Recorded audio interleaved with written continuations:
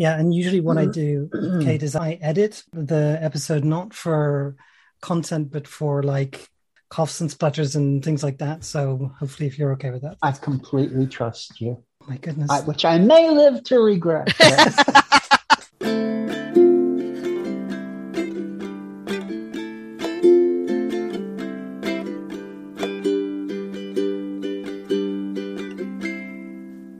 Hello and welcome once again to It Is Complicated, the podcast where we answer every single question with It Is Complicated, included the title of this podcast, which is It Is Complicated. Hello, Dr. J, and hello, our very, very special guest, Kate Bornstein. Welcome to the show. Hello. Happy to be here. Very happy to be here. We go way back, don't we? Yes, we do go way back. My God, when was it? Let me think. Transfabulous. That's right. I was there. I Were performed. you there too? Oh my God. I was the one who got naked and screamed at people and threw the boots with steel shanks in them at the audience without realizing how dangerous that was because I'm an idiot. The image is burned into my brain. My memory is really fucked up, but that... So you got a haircut since then. Loving it. Yeah. So for the listener who may not know, Transfabulous was a series of events, but also festivals that ran in London in the, I want to say, early 2000s. It was 2005, 2006, right. And 2007. It was wonderful. What happened was I was performing at the time, dear listener. I do that less these days, but I was also speaking and doing the academic thing, which I've been doing more these days. And I was doing both of those at the Transfabulous Festival. And it was quite a lineup that year. I was also encouraged to book a series of performers, which became a show called the Genderqueer Playhouse, which Jay was involved with, a number of other performers. And we ended up touring that eventually, which was very exciting. But this particular event was the first time we were doing it. And it was just a sort of like perfect storm of fabulous people all meeting at the same time. Kate was invited, Jameson Green was invited, I believe Jack Halberstam was there, a few other notable, fabulous people. And I was asked to do the academic-y, talky thing alongside these illustrious names. Now, I was a very young queer academic at the time, more used to telling jokes on stage, and I was tremendously nervous meeting you, Kate, because what had happened was I'd read your books pre-coming out in a corner in the library at the illustrious London School of Economics, known for its gender studies. I was in the library reading your books going like, oh, and so you were one of the first people that helped me come out through your literature. And then there I was sitting on the dais with you, and I believe Jameson, we were next to each other, and you were speaking, and we had like an hour and a half or something, and both you and Jameson spoke wonderfully. But of course, partly because you traveled all this way, but also because you're very, very good speakers, the time was getting short, and I had prepared this talk, and I had this, I was going to do a tiny bit of a performance piece with it, which is about the gender identity wars, the sort of like the borders between identities, what is butch and what is drag king, what is femme and what is trans femme. And my performance piece was to do it as a very, very loud British general, breaking up the country, drawing lines and stuff like, the Brits do love to do. And it came to the end, and I think we had about 10 minutes left. And I was like, well, okay, I'm just going to do that bit. Without context, I jumped up with this, I think, British Army jacket and just went, hello, right, here we go. Let's do the gender wars. Up with the slide. 10 minutes of like, right, here are the femmes, here are the butchers, here's the... And then finished. Just fabulous. Ended it with Logan. And I remember, Kate, you were very, very kind to me after that. And we struck up a friendship from that basis. And honestly, I can't think of a better way to make a connection with another human being. So it's delightful to meet you again. Kate and I have been able to speak very irregularly whenever we're in the same place. So it's really lovely to be able to do this digitally over the airwaves. So yes, we skipped over the bit where we introduce ourselves. Dr. J, do you want to very briefly tell us who you are? So, hey, I'm Dr. J. I come essentially from the self-defining future. I work at a place called ThoughtWorks where I get to write my own job title. So I gave myself the job title Harbinger of Change because if you can, why not be fabulous? And I also, thanks to the New Zealand government, got to give myself my own gender. So I'm transgressive, non-binary, genderqueer as my official gender, which is on a statutory declaration. Wow. Say it again slowly. Transgressive non-binary genderqueer is my official gender that I have been living since about 2007 or 8. So I don't think when I performed at Transfabulous, I'd actually recognized my gender and my name at the time. I was just this little inchoate rage that kind of performed on stage. What else am I? I'm a troublemaker and a hashtag queer nuisance, because I've now been to like 2 entire queer lectures, but the first one that I went to was by Sarah Ahmed, was about queering things by being a nuisance. And I just decided that hashtag queer nuisance was the perfect branding. So that's what I've taken on. That's me. Josephine, shall I throw it back to you and then we throw it to Kate? Hi, my name is Josephine Baird. I'm an academic and artist. I used to be known more for treading the boards, if you will, as a queer performer. I haven't done that so much recently, but with fingers crossed, I may be doing it again soon at a theatre near you. So news of that coming up. But in the meantime, I am a lecturer at the University of Uppsala in the game design department, where I teach about game design. And I also happen to be a PhD student again at the University of Vienna, Austria, and maybe this time it'll stick. I'm writing about trans people playing games and why playing games is a really cool thing to do for queer folk. I also like to think of myself as a femme of international mystery. So there you go. Kate, I imagine to those people listening, you might not need introduction. Would you like to introduce yourself? But I can do it if you don't want to do it. You could do it while I fix this thing in my ear. I've got new headphones, and so I may be doing that during this talk. Okay. But go ahead. I'll try my best. You've been a stage performer. You have been a film and TV actor. The last time I saw you on TV was in The Blacklist with James Spader, which I'm really curious to ask you about later on. And also for your excellent, excellent writing. As I said just now in the introduction, one of the ways that I learned about Kate was through your books. I want to say was Gender Outlaw was the first that I read.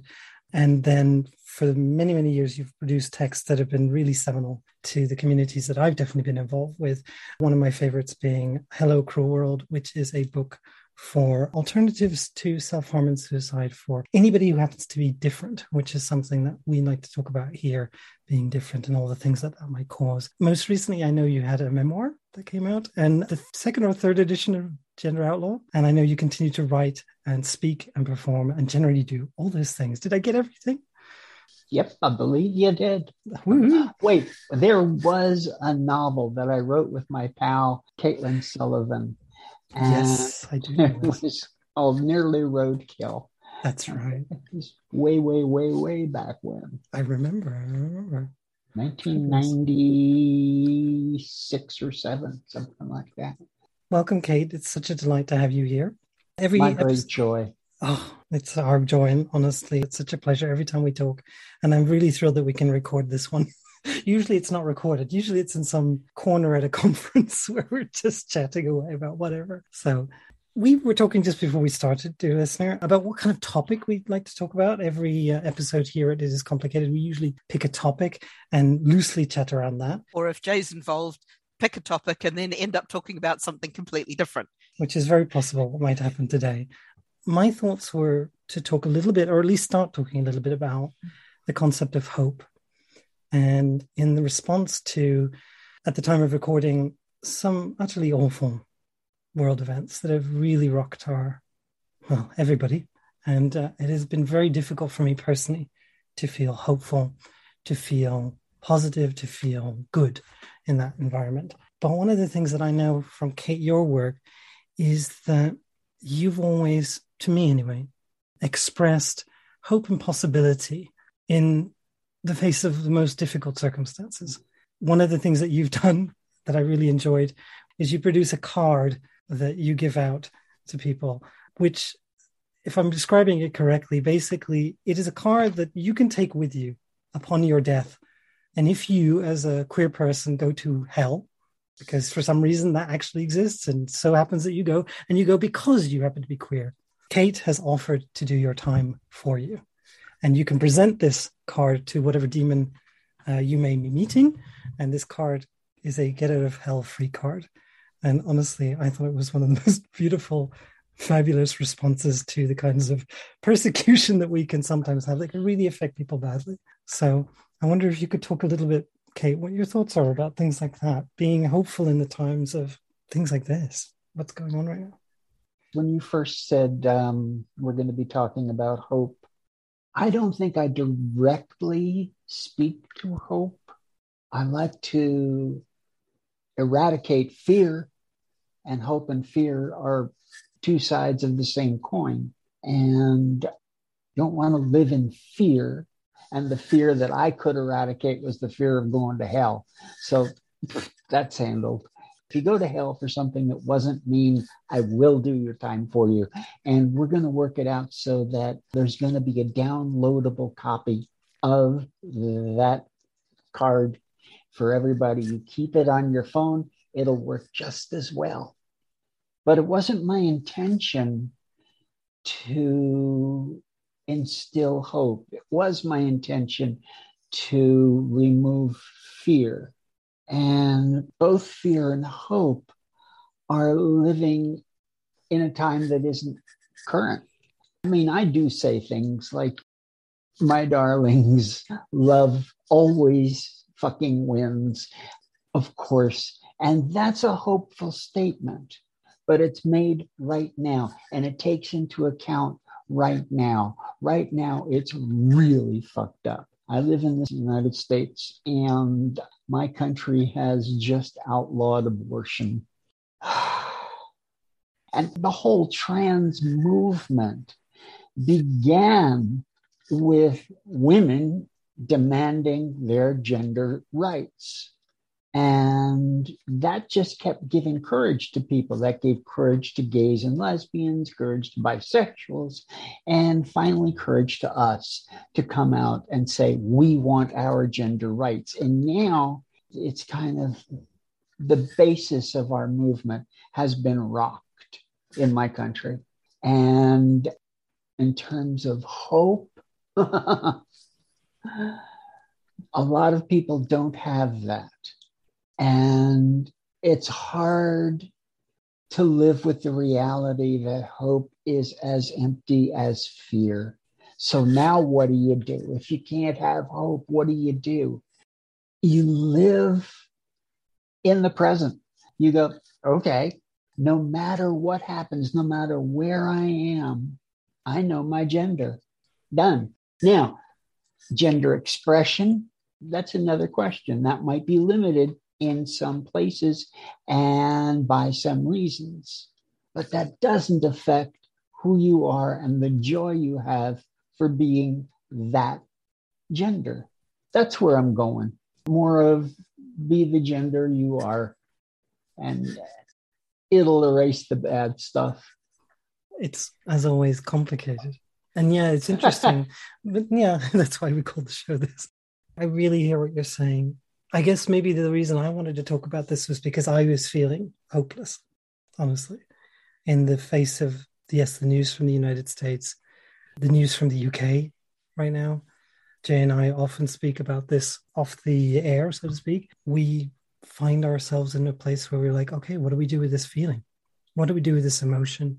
What do we do with this sadness, this anger, this rage, these things that, yes, they can be put into something useful. Yes, they can be turned into something. But how? Sometimes the how isn't there. And I think the best we've come up with, weirdly enough, is producing things, creating. That's how we started doing this. I was in a very, very dark moment. Like I said before we started, I started this podcast with Jay partly because I was unemployed during COVID.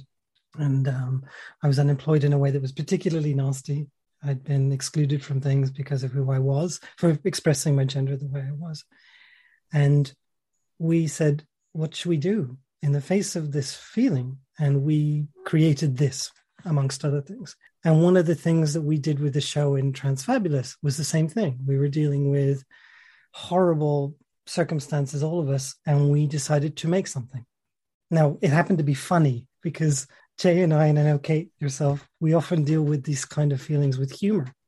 And part of that is because if we weren't laughing, we'd be crying. Part of it, I think, genuinely because this is the only way to translate something that is untranslatable. Like, how do you even talk about a feeling like that you can't get to express your gender? and you don't even have a world where you could figure out what it is that your gender is. So I like the idea of reducing fear. Part of the problem when it comes to gender being oppressed to the point where we can't express it without danger. We can't safely express our genders. That's how I grew up in the 1950s. There were no words.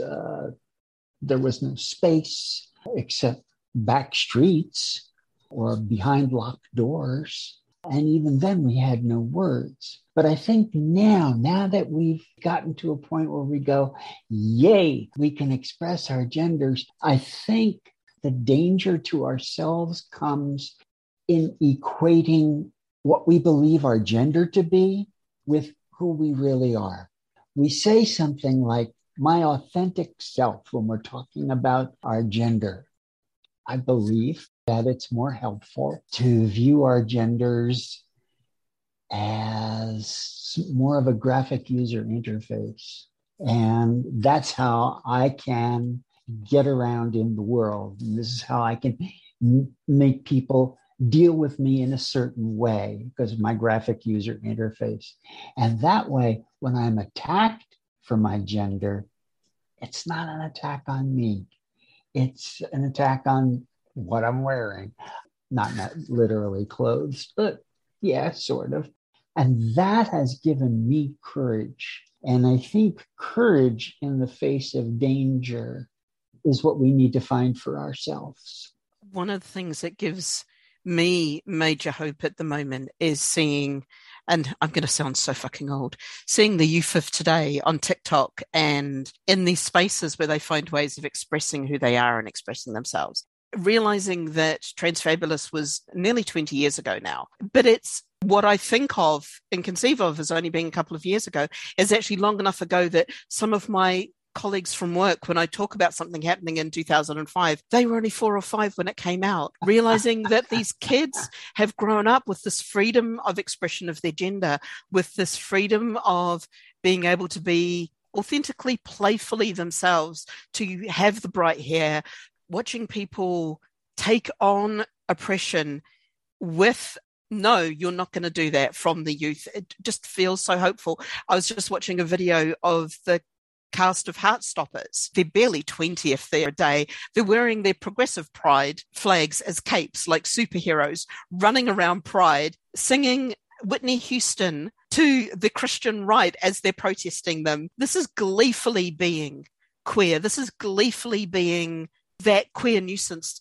This is being joyous in your protest and protesting, almost flipping around from a very dour, earnest thing into something much more joyful and much more creative at the moment. And use social media to get to the people who can't express their gender, have their concept of their gender, but can't do it outside of their house. We're going to give them a space to do it inside their house and share it with others and see themselves reflected back, because that is the most amazing, hopeful thing that you can do, is to see something like yourself, to see something that looks and sounds and thinks like you, talking to you, going, yeah, you're not alone. Because growing up alone in that conservative space where you can't be anything other than cis and straight and constrictions, and then growing into a wider world and seeing that there's other possibilities out there and finding the chance to play in that space, that is what gives me hope. And I think just making space for people to do that stuff is so important and so huge, and reflecting it back. That's where hope comes from me. That's terrific. These concepts that go around each other, the notion of courage, fear, whether that leads to hope or not.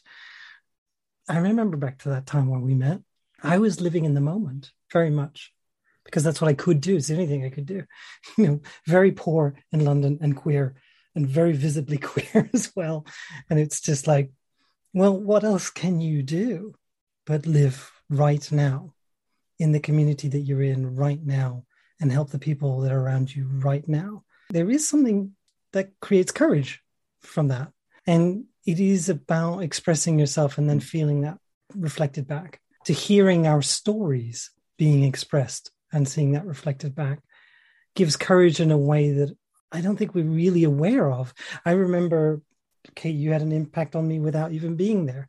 I was this kid in a library reading your book. And then soon I found myself on stage giving my own stories.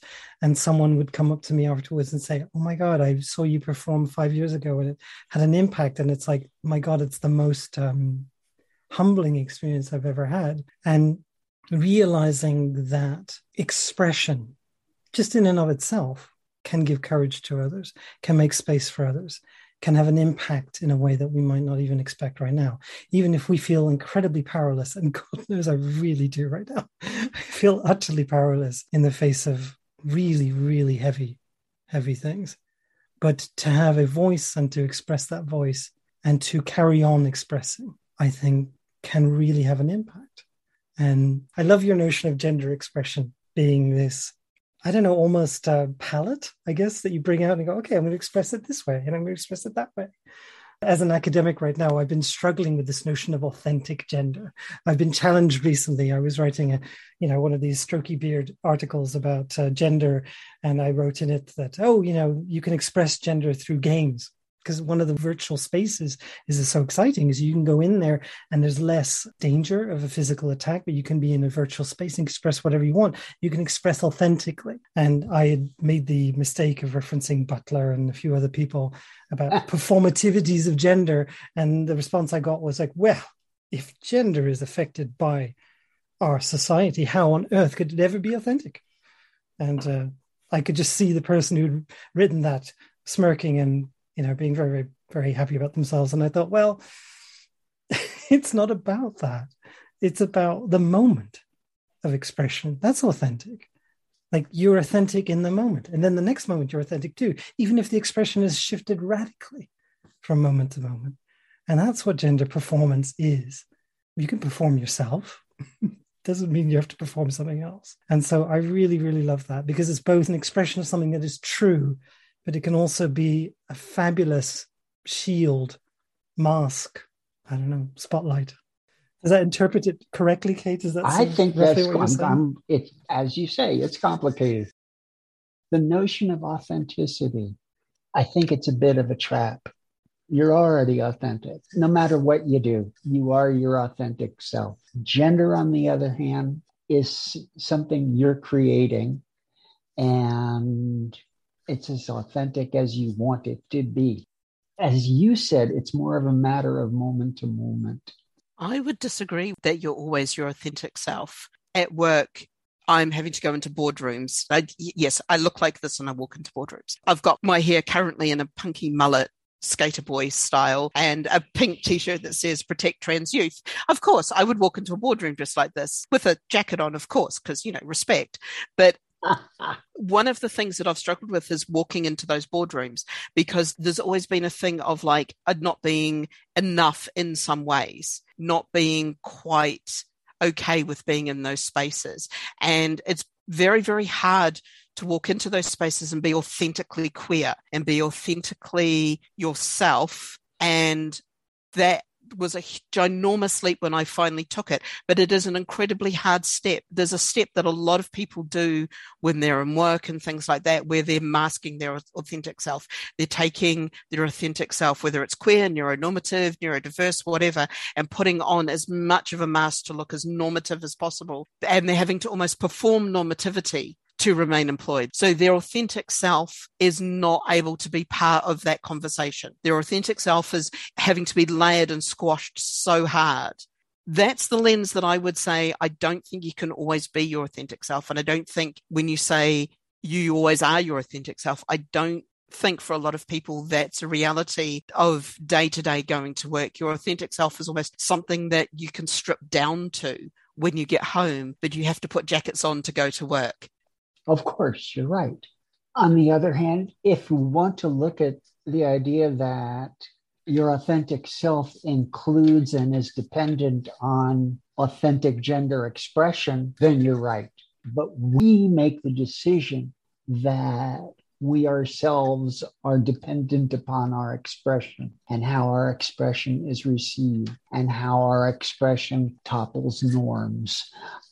If we know ourselves to be queer, and we enter a space where it endangers us to completely express ourselves as queer, it's kind of nutty to think that we should express ourselves fully in that fashion. Instead, we pull back. It's kind of like, okay, you're calling the shots for this game. I'm going to pull back. I'm still me. And wherever I can, I'm going to push button. Look at my hair. And if you get away with your hair, then great. Get away with the piercing in your chin, great. So you can't have all of it. All right. You make the decision that all of it would endanger you, so you don't do it. It's just a matter of understanding that we're the ones making the decision, not that they are the ones that are directing us. Or does that make sort of sense? It makes sense to me, because I understand what Jay's saying. I really think I understand what you're saying, in the sense that the problem with the notion of authenticity is it creates a binary of you're being authentic or you're not. And then when you're not, that can be so soul destroying that you can't even imagine the possibility of ever being fully authentic. Because the truth is, even myself, and I think of myself as a very out queer person, I have constraints on when I can express that and how. And if I have those constraints, does that mean I'm never able to be authentic, even if I can do it only in the tiniest way? What you're saying, Kate, I think, is that you are always authentic. It's just about what you're able to express and when. It's this notion of transition to me as well. You know, somebody says to me, like, oh, when you transitioned, and I'm like, well, I'm kind of always in transition. Not because I've gender changed, that part I've done, but every day is a different. When am I finished? When am I done?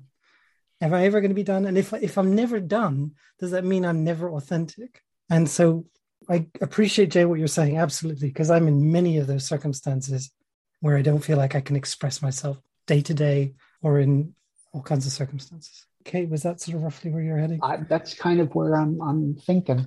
I understand, and it makes sense. It's kind of one of those very difficult points where you're so constricted, you're trying to find your way through. I've now reached the point where it's almost like I walk in like this as a defense against trying to look more normative. The more normative I try to look and be, the worse it becomes, because everyone looks for the chinks in the armor. If I walk in and go, yeah, I'm different, that actually projects a very, very different energy and emotion and things in the room when we're able to not have to censor ourselves. And maybe it's the censorship, not the authenticity. It's the having to find ways around and under and over some of the censorship that you face in those spaces. And there's always that notion when you're doing that, somebody reads coming off you that you're working too hard in the situation. You're working to hide something, and that makes them look doubly hard. There's identity, and that's what you're being. Then there's expression, and that's how you put out to others. Authenticity has to do with identity. That can never be fucked with. You know, that it just can't. It's kind of why superheroes have secret identities. I knew you were going to hit Marvel. I knew we were going to hit a Marvel moment at some point. You know, I mean, I love that. Ms. Marvel has to be Kamala Khan, and that's how she has to live her life until she's needed to do her superhero thing. But she doesn't think any less of herself. That's what you were saying, Josephine, about you're either fully authentic or you're not.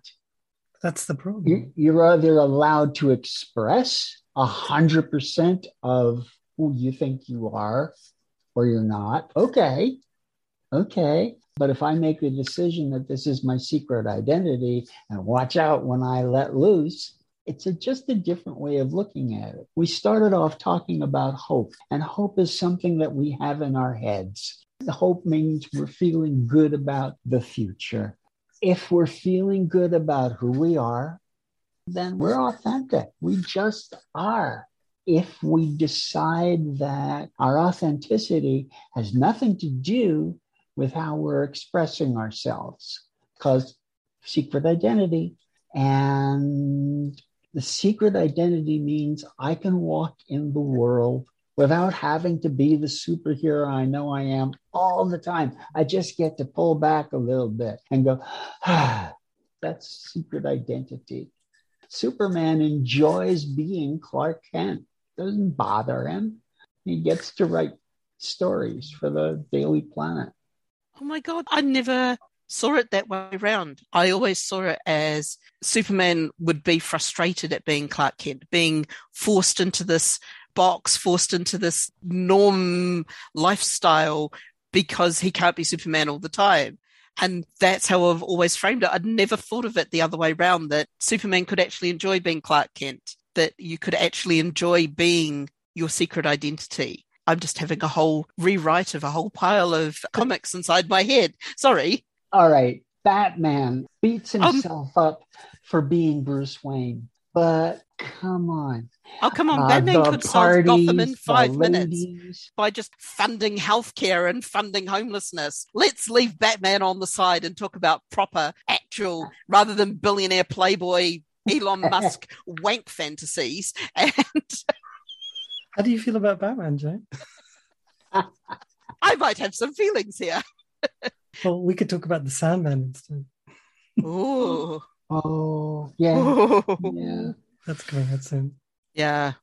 All right. You brought it up. Sandman by Neil Gaiman is as close to the most perfect theology that I can kind of lean into and go, okay, I'm comfortable with those as my gods and goddesses, to the point where this is my sleeve. There's desire, there's delirium, they're everywhere. There's Sandman. A little bit of audio description for the listener. Kate has an entire sleeve of the Little Endless. They're called. These are the characters from the comic Sandman. And when we met, we'd done this thing where I screamed as a British general on stage. And then the very next conversation, I think I saw you with your sleeve exposed. And I was like, Sandman! You know, that was the second point of connection for us. I love this idea of this notion of identity and expression being considered separate. And the sense of authenticity always being inherent in the identity, no matter what you're expressing.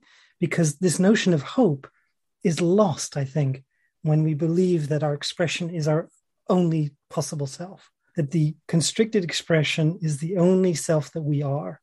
Expression is almost always the method by which we express the identity. And so therefore, the identity is always the case. It's the 1 square inch that George Orwell talks about in 1984, and in V for Vendetta talks about it as well. There's a square inch in the mind that no matter what someone does to you, if you can hold 1 square inch in your head as sacred and self and authentically you, they can never do anything to you, no matter how much they damage you. And I've often thought about that notion that there is a core to who you are that is always true, no matter what happens. And that gives me tremendous hope. Hope, yes. Because then from that, anything else can happen. And yeah, I have my expression curtailed constantly, especially by my own fear of what I might express. But that doesn't stop me being any less me. And I like that very, very much, because that takes away a lot of fear for me. There's a meme running around at the moment, which is everyone says that hope is a fragile thing. Hope gets herself off the ground, dusts herself off, spits out the blood and roars back into battle. And that to me is just kind of one of those ones that's just been running around. But I just love that notion of hope being something fierce and there and not fragile, but is that thing that drives you back into battle. There's that hope that you'll get through it. It's not twinned with fear. They're two completely separate things. You can be frightened and hopeful at the same time. They can coexist. Sure. I like this. We're always breaking down binaries. Every single binary, let me break it down. Well, authentic and authentic, that's the binary that we can break down that way too. But the idea of there being a core identity doesn't have to be a binary. That just is. And I like that very much. Well, we get to express who we are in a universe that celebrates us. And for example, Pride Weekend or in our neighborhood where it's a queer neighborhood, or in a bar where it's all queer. There we are. We blossom. That's our universe. Most of the time we have to live in somebody else's universe, but we're growing ours so that people are afraid we're going to take away their universe. And they should be afraid. Oh no, you've let the secret out. I think they should be afraid because they have way too much room for the number of people that they are. Fuck that. So you can grow your universe, and you do that every time you meet another queer and smile in recognition. Your universe goes bing, it's there fully. And so we have the multiverse of gender. And we can be Marvel again. You just totally Marvel again. Well, you just reminded. I'm in the process. Part of my PhD project, and this is why I love doing a PhD by myself, connected to a particular amount of funding, because God knows I haven't got any. But I get to make a game, and my game is called Euphoria. It's a bar suddenly appears when you're walking in the street and you just need a space, and suddenly there's a door where the door wasn't before. And as you walk in, you go through the door and the portal, and then something just falls off you. And then suddenly you can just express yourself no matter how you want to be. And it is a nightclub. And the nightclub is called Euphoria, where you can perform or be however you need to be. And then when you go out again, you can put back on the cloak and then head back out into the world. And that's the game. And the game inside, there's lots of mechanics and functions that just allow for that. But it's that universe. And the idea was like creating a pocket universe. Like, here's a moment, here's a time, here's a place. And one of the things that when I first studied gender studies, I found really difficult was another boundary between transgressive and regressive. The people would say there are certain acts are always transgressive and certain acts are regressive. And I was like, or certain expressions or identities. And I was like, but that's not true. These moments, these tiny little adjustments, the tiny little moments where you can create space, where you can create a connection, that's power. That's our universe, not something static like behaving a certain way or being a certain way or expressing a certain way. I think what you've got is queer in a nutshell, the notion that things are always in motion. And to that degree, we're queer. Opposing us is people who want everything to stay the same and never move, which is impossible, but they keep trying. And it makes them angrier and angrier to see that there are people who feel that that's not necessary for a good life. We are those people who feel that's not necessary for a good life. And there are pockets today where we can go and meet people who are like us. It may be that that has to be on TikTok for a while or a chat room, but that's not a forever thing. We're moving toward a future where we win. Period. We are, my dear. It's just, no, don't worry about that part. It's the speed with which we get there that's sometimes frustrating. It is frustrating. Part of gender is the fact that it changes.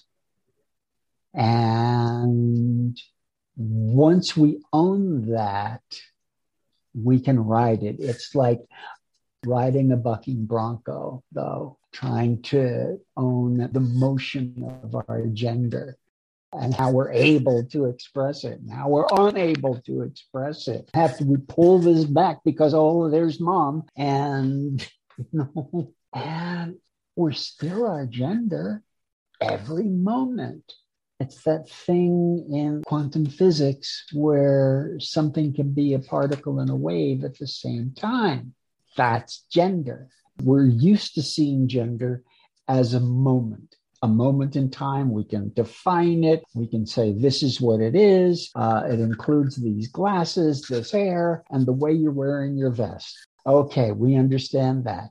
And then the next moment, my whole gender is gone. And you're like, no. But I went off in the wrong direction there. No, not at all. No, I was almost going to spin it backwards slightly when you were talking about those moments when you see someone and you have that heart sing moment. I had it just on the tube coming back, and I met some people going to Pride, and then the three of us saw a magnificent, gorgeous thing and heels and a corset and purple leopard print skin tight with muscles pouring out the top. And all three of us were just like, don't know gender expression, we have no clue, but we want it. We want it. We want to love it. And it's that heart sing moment when you see gorgeousness like that, when you see somebody being able to be themselves just out there, and you're like, that makes my heart sing. Obviously, their heart is singing because they're walking, with a gorgeous mustache, by the way. Just the most brilliant little Freddie Mercury mustache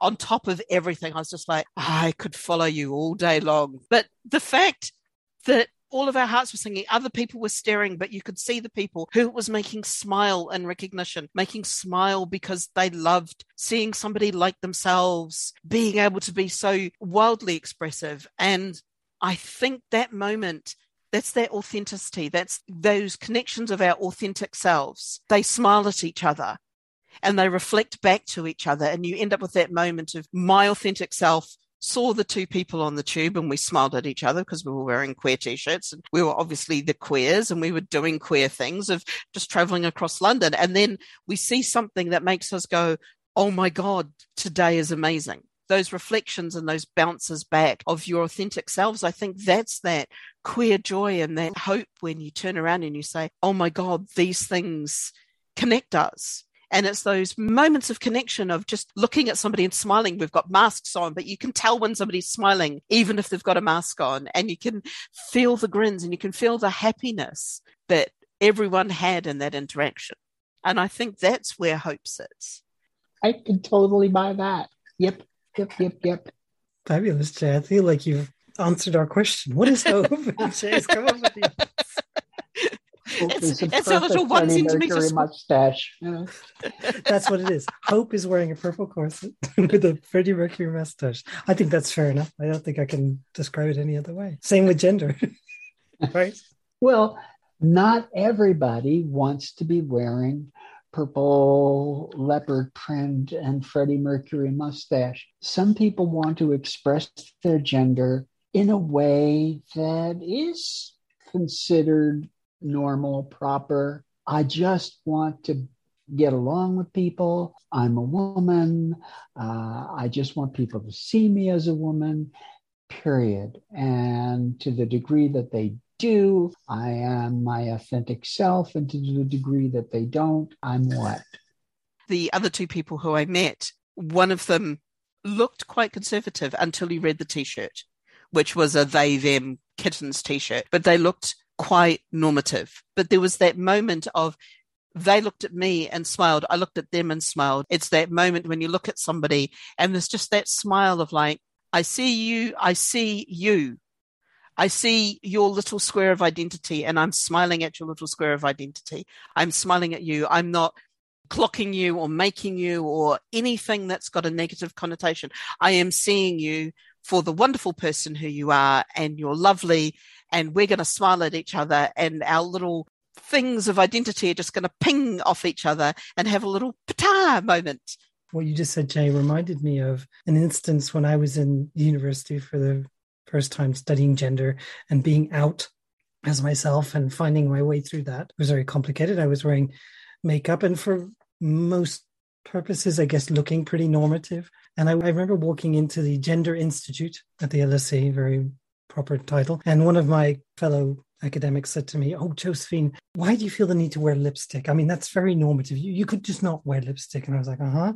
And she said, and why are you shaving? You know, like, you don't have to shave. That's also really super normative. It's kind of, why don't you just not shave? And why do you need to wear dresses and skirts too? That's very, very normative gender too. Why don't you just like wear not dresses, like maybe, you know, wear checkered shirts or trousers and stuff? And I was like, I feel like I'm starting to look like a lumberjack or something in your vision. And it's like, no, because you have this idea that gender of any kind can be inherently good or bad. Why can't it just be what it is? And the choice is what makes it different. And so I used to joke with them and say, well, by that standard, I would say that I can wear these things because I'm transgressive and you can't because it would be normative on you. That's a ridiculous argument. So why don't we just say it's always transgressive if it's your choice? Why not just call it a choice? And that choice always felt powerful to me. Like the choice to be able to express felt hopeful, felt powerful, not the thing that you actually choose. So if you choose to be socially normative because that's who you feel you are, then you have done it, hopefully in a way that feels good. Whereas when you don't choose and you feel like you can't choose, that's when it feels rough. I like that it's when you can't choose that it feels rough. And I know that there's always a notion of choice, but sometimes to choose is to put yourself in danger to your hiddenness or your ability to play with your expression or your gender is constrained. That is the roughness. I just like little ping beacons moment of hope. I'm just going to stick with that and sit in my little happy ping beacon corner. Carry on pinging, Jay. Like on that note, with Jay pinging away, I don't want to draw a line on this. I feel free to carry on having this conversation, but I also appreciate that we shouldn't keep you longer than your energy allows, Kate, or anything else. We also have to discuss a very serious topic. As always, Dr. J, we talk about what we might talk about next week. If you can or can't be here, Kate, perhaps you'd like to be a part of that planning process. Jay and I often discuss what our next topic might be, and invariably, for some reason, it always is, Dr. J, how breathtaking is Keanu Reeves. And I believe Kate's on the same page here, that Keanu Reeves is, in fact, breathtaking. Yep. Absolutely. Is there any other way to conceive of the expression of Keanu Reeves? Like I watched John Wick 1 because I was recovering from COVID and needed something that didn't engage my brain in any way, shape or form other than enjoying the beauty and the breathtakingness of Keanu Reeves in a bang, bang, hitty movie. But I forgot how devastating the first 20 minutes are. They are worse than Up. If you are not crying by the time Daisy dies, you are a heartless being. You have absolutely no emotions whatsoever. You should be a sobbing wreck at the heartbreak Keanu shows. He is just, that first 20 minutes is just a tour de force of acting around processing grief and all of that. And then he goes around and just basically slaughters everybody, which is brilliant in the most amazing ways possible. And you also know that he's doing most of his own stunts because his face is everywhere. He's doing so much himself. And I'm like, wow, he is just, yes, breathtaking. I think that was breathtaking, Jay. You took my breath away. I don't know what else to say. It will never pass the Bechdel test. I admit it. The puppy has more screen time than any of the other two women in the movie. But it is such an amazingly done movie. It is so much fun. And Keanu is just completely breathtaking throughout. That he is. But unfortunately, one thing he has not done is he's done any kind of Marvel, Kate, which I don't know what you think. What would he be good at? Could he do DC? Could he be Destruction? He's too kind to be Destruction. Or maybe he is perfectly Destruction because Destruction does actually have, in the depths of Sandman, that moment of not wanting to be. He is the brother who walks away. He is the endless who walks away from it because he is sick of it. And maybe that's a kindness. But Keanu, I mean, Josephine did send me when I was very sad, the Tao of Keanu, which is basically all the kind things that Keanu has done collected in a book. Well, there you go. You can enjoy that notion, dear listener. Thank you for joining us again this week. We will be back next time. In the meantime, if you're interested in following us, you can find us on all the social medias.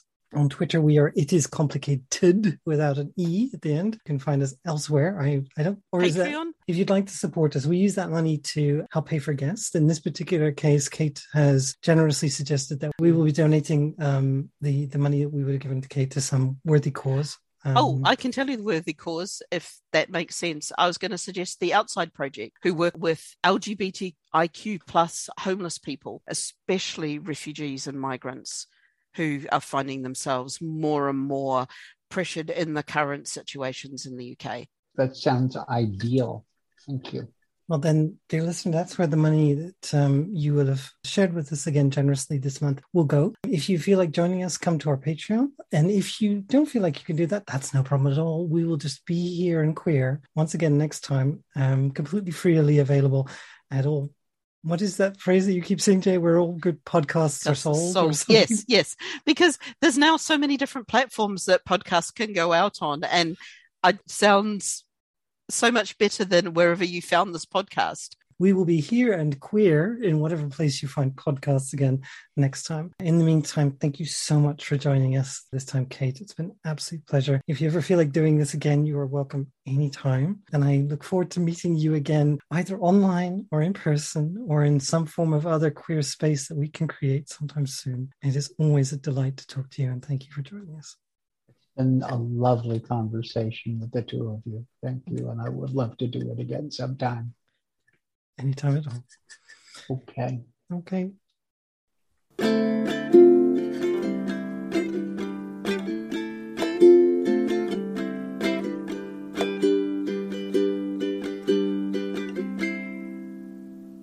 Bye-bye. And then I have bye-bye. And then I have a ukulele.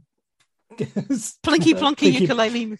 Yeah, plinky plonky ukulele will happen, and then that's it.